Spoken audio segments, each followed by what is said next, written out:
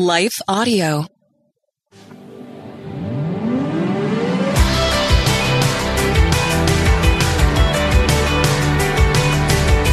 You're listening to Therapy and Theology, and I'm your host, Carly Mercoulier.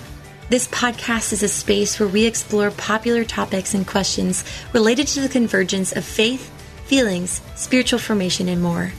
My prayer is that through these conversations, we will grow in our awareness of who we are as beloved children of God, learn to acknowledge our needs and emotions with curiosity and compassion, and rediscover the purpose and power of our unique stories through the lens of the gospel. As a licensed therapist and ministry leader, I want to give voice to the many questions we face while cultivating a clearer view of how our faith informs our healing journey. I don't have all the answers, but I am committed to going deeper and walking together. So whether you've been to therapy or know exactly what you believe when it comes to theology, I want to invite you to join this journey as we fearlessly name the complexities of our present reality and press into the hope of the gospel story. So are you ready? Let's jump into today's question and begin this journey together. Hello, everyone, and welcome back to Therapy and Theology. I'm so excited to be back with you guys and jumping into another topic and question that I think has so much relevance to us today, both from a health perspective and from a spiritual perspective. And so I want to talk about the concept of self-care and discuss a few of the aspects of its importance in our lives for our mental health, and then its relevance to our spiritual formation as believers. You know, for many, the topic of self-care can be very complicated, especially within the context of our Christian faith. And if you've grown up believing that we have to put others ahead of ourselves, as Scripture says, then self-care can seem maybe unbiblical or even selfish at times. In addition to this view, I think also another contributing factor would be the busyness of our schedules, right?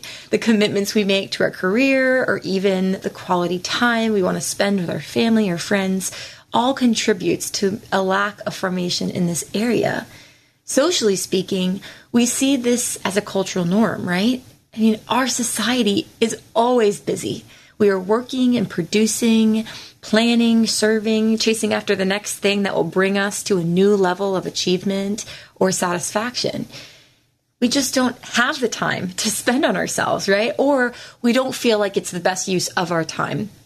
Likewise, in relation to our Christian faith, I think sometimes we can also view our activities for God as more important than our relationship with God. Thus, we emphasize our service and productivity for God as more important than who we are to Him. This has been my own story. You know, what I've come to find both personally and professionally is that often our doing trumps our being. And the result often is revealed in our bodies, right? Through stress or burnout, through emotional distress and lack of attunement to our needs, both emotionally and spiritually. We can feel guilty for needing to take a break. And then at the same time, resist the reality that we have limitations at all, right? And because the assumption here again and again comes back to that, I think admitting that we have a need is somehow failure. In some way, we have come to believe this, that our need for a break or a need for rest means that we're somehow not enough. And so whether it be our internal motivation or this messaging, our personality, or the pressure from outside sources around us, we can all neglect the toll it takes on us at times. You know, I think even in our service to God, we can so easily lose sight of the posture and purpose of our ministry and motivation. And I have experienced this in my own life, you know, rarely resting to hear from God. I would act out of the motions and miss the message of the gospel completely. And so there's something so powerful about slowing down and being with the Lord. And this has been my experience over the past several years, learning that self-care is not simply a suggestion or something that's psychologically or mentally healthy for me, but it's truly a requirement, not only for my profession, but it's a vital aspect of my spiritual formation practice that invites me to honor my limitations and to attend to my needs mentally, emotionally, physically, and spiritually. So I truly believe that self-care is a foundational piece to the healing process. And so for many of my clients, this is where I start. This is our foundation. And we always will kind of get an idea of where we're at with self-care and our views and perspectives around that. And so today I want to revisit this concept with you guys and its importance in our life and its relevance to how we grow into our Christ-likeness and our love for others. So let's start with just a little bit of background on self-care. What is self-care and how did it originate? Well, I thought this was interesting. The term self-care was actually coined in the 1950s by the medical community, which quickly grew in support through social and activist groups in the 1960s.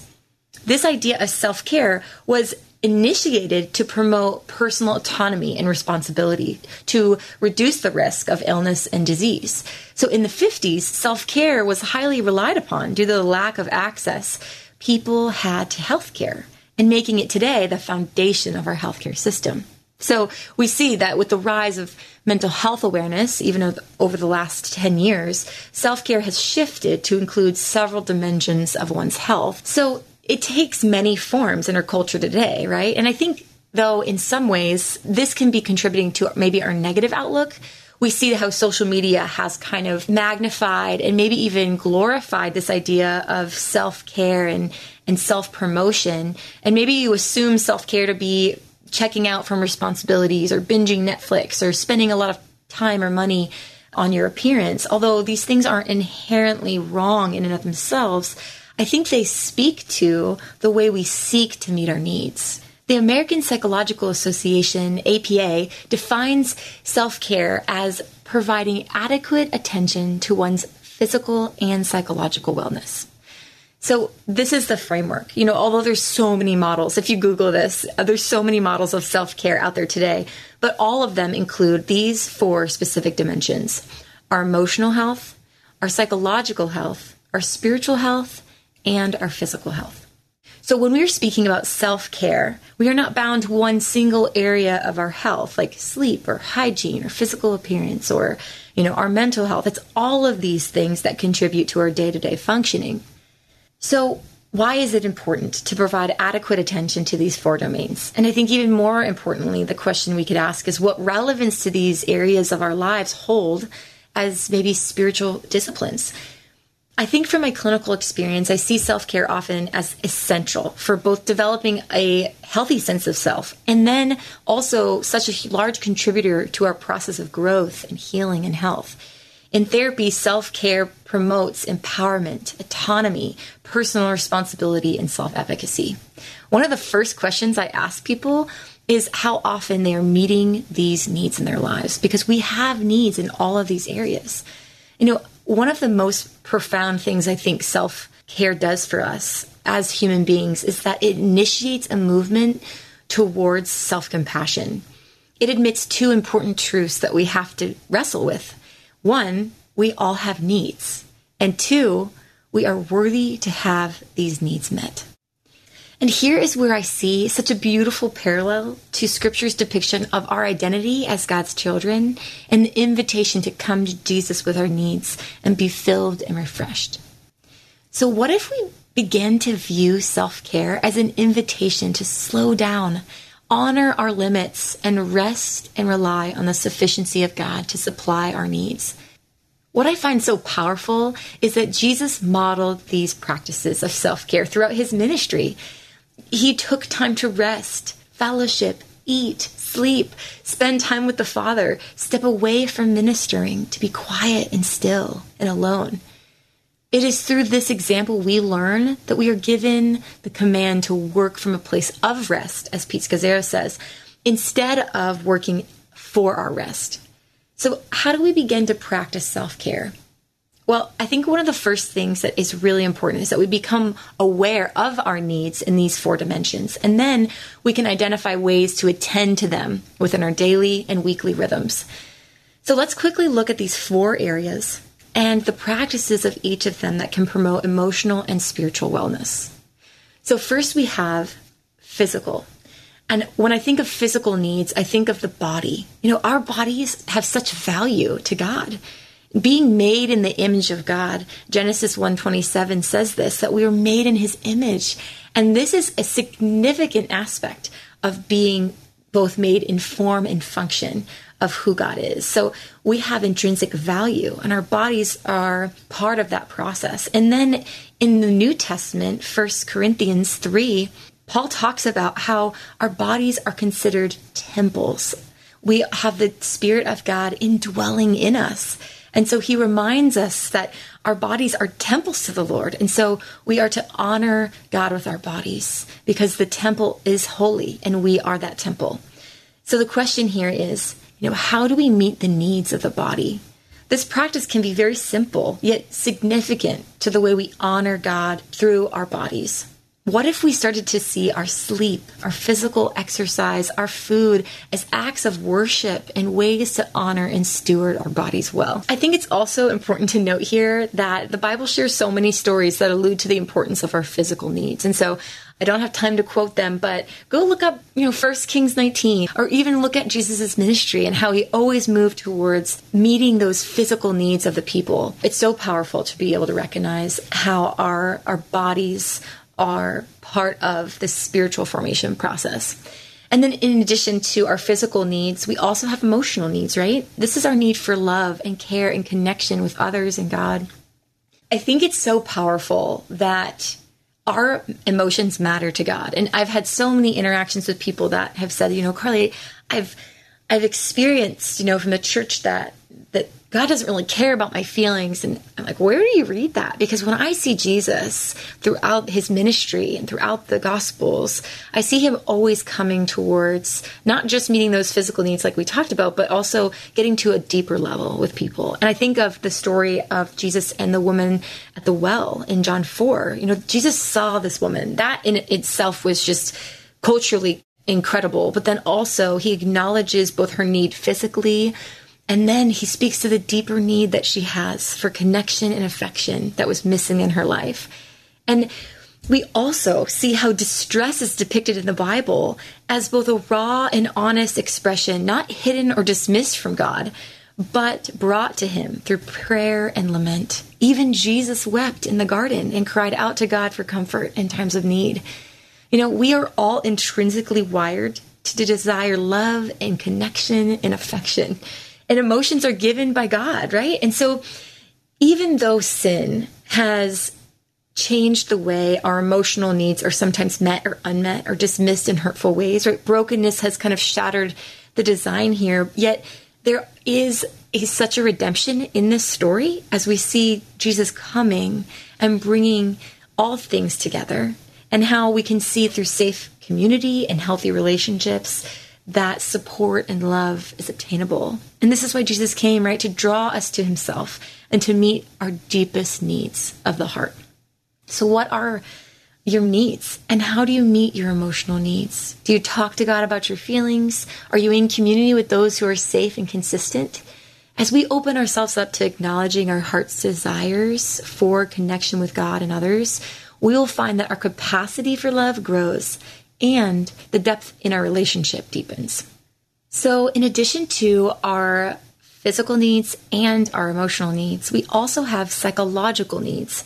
And this third area can, in other words, be described as things pertaining to our thoughts, to learning, to the cognitive aspect of things, our minds, right? What we think about has power. And I think this is why the Apostle Paul uses the symbolism of the helmet of salvation, which covers and protects the minds against the lies of sin and shame. Romans 12 also talks about how we are to renew our minds daily so that we are not conformed to the ways of the world. This is so hard to do, isn't it? I mean, think about it. Our world drives our thoughts through media and music and messaging. And yet we are given instruction throughout all of Scripture to meditate on the Word of God, to think about what is true and honorable and just and pure and lovely and commendable and excellent and praiseworthy. So how do we attend to our thought life? What do we think about? Because whatever we think about has tremendous effect over our emotions and our actions. This is why the truth of Scripture is vital in our spiritual formation practice. We need to daily, moment by moment, return to the truth of who we are, who God is and what our purpose and his promises are. Some simple ways to engage our thoughts can be through journaling them, challenging thoughts by questioning them, and inviting friends and safe people into how our perceptions are persuading us. And then also meditating on the truths of Scripture and studying the Word are all ways to equip our minds and to surrender our own understanding, as limited as it is, to the will and way of God. And lastly, I think, and most importantly, we have spiritual needs. And I call these needs of the soul. Not only are we thinking, feeling, and physical beings, but we also have souls which desire purpose, meaning, and belonging. We all experience a longing and a desire to be known and seen. And I believe this is why Ecclesiastes 3 talks about how God has placed eternity in man's heart. We are designed to be known and seen by God. In Ephesians 1, we read over and over, it is through Christ and in him we are called to belong to the family of God. In him we have blessings of eternity. In him we are chosen, called, equipped, forgiven, given grace, given the Holy Spirit as our guarantor. I don't know about you or what your current view of God is, but my prayer is that we each would come to know and believe the love that God has for us.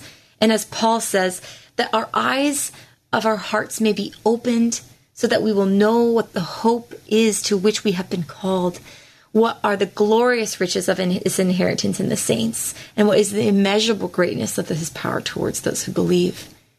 So how do we meet our spiritual needs? What brings you close to God? Is it the mountains or the shore? Is it music or song? Is it silence or solitude? Go there, be there, and abide there. In John 15, Jesus reminds us that we cannot bear fruit apart from him. And this is the foundational aspect of biblical self-care. As we develop a rhythm of resting and relying on God, we find a new perspective in the way we work and live and love. So I hope that in reflecting on these areas of self-care, we will all start to begin stewarding our bodies and minds and souls well. You know, there are so many resources out there for beginning to incorporate self-care into our lives. But one model I love is through Pete Scazzero's book, Emotional Healthy Spirituality. He specifically discusses Sabbath keeping as a way of practicing weekly self-care through 4 specific elements that I want to share in closing. One is stop. This is through stopping our work, paid and unpaid. And then rest physically and mentally. Delight, finding joy and things that bring us delight and gratitude. What is fun? What do you enjoy doing? Do that. Be there. Find God in it. And then finally, contemplate. And this is where we would reflect on who God is and maybe remind ourselves of the many ways God has met us throughout the week. These 4 areas are not exclusive to self-care, but they can help us engage all parts of our bodies. Mind, soul, strength, and spirit. So I encourage you to start small. Pick one area this week maybe that you want to begin taking small steps in to set aside time, a few hours, a day, a weekend, and begin to practice abiding in these areas. I hope that God will meet you there, and I hope that it will be encouraging and that you will find rest for your soul. Thanks so much for tuning in to this episode of Therapy and Theology. If you have a question or topic you would like discussed on a future episode, please feel free to email me or drop it in the comments. Also, don't forget to subscribe to have each week's episode instantly downloaded to your podcasts, and see the show notes for resources mentioned in this episode. To access more content and join my monthly email list for the latest updates and info, visit my website at carlymarcoulier.com. Therapy and Theology is a production of Life Audio and Salem Media. If you liked what you heard today, please take a second to rate and review this podcast in your favorite podcast app so that more listeners like you can find the show. For more faith-filled, inspirational podcasts, visit us at lifeaudio.com. Hey friend, I'm Brooke McLaughlin, host of the Everyday Prayers podcast, a ministry of million praying moms, and I'm here to invite you to partner with God for the hearts of your children on the daily. Our goal at Everyday Prayers is to help moms understand and pray God's Word. Join us each weekday as we share insights from God's Word for today's Christian mom. Tune in to the Everyday Prayers podcast in your favorite app or by visiting lifeaudio.com.